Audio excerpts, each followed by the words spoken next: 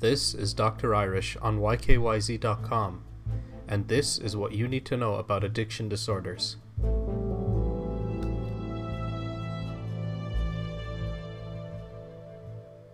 Yeah, it's really true to say that people can develop an addiction to everything. Behavioral disorders, they can get addicted to anything, from gambling to sex to the internet. Some activities are so normal, and yet some people become addicted to them.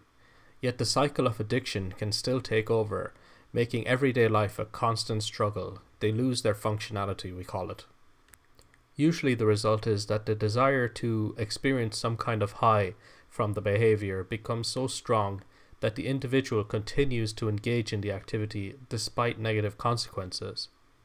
A lot of the times people who engage in addiction can also display things called withdrawal symptoms when they're unable to engage in that activity.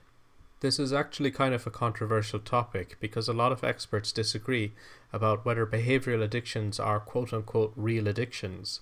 The DSM-5, which is the American Diagnostic Statistical Manual of Mental Disorders, 5th edition, explicitly includes behavioral addictions in the addictions category.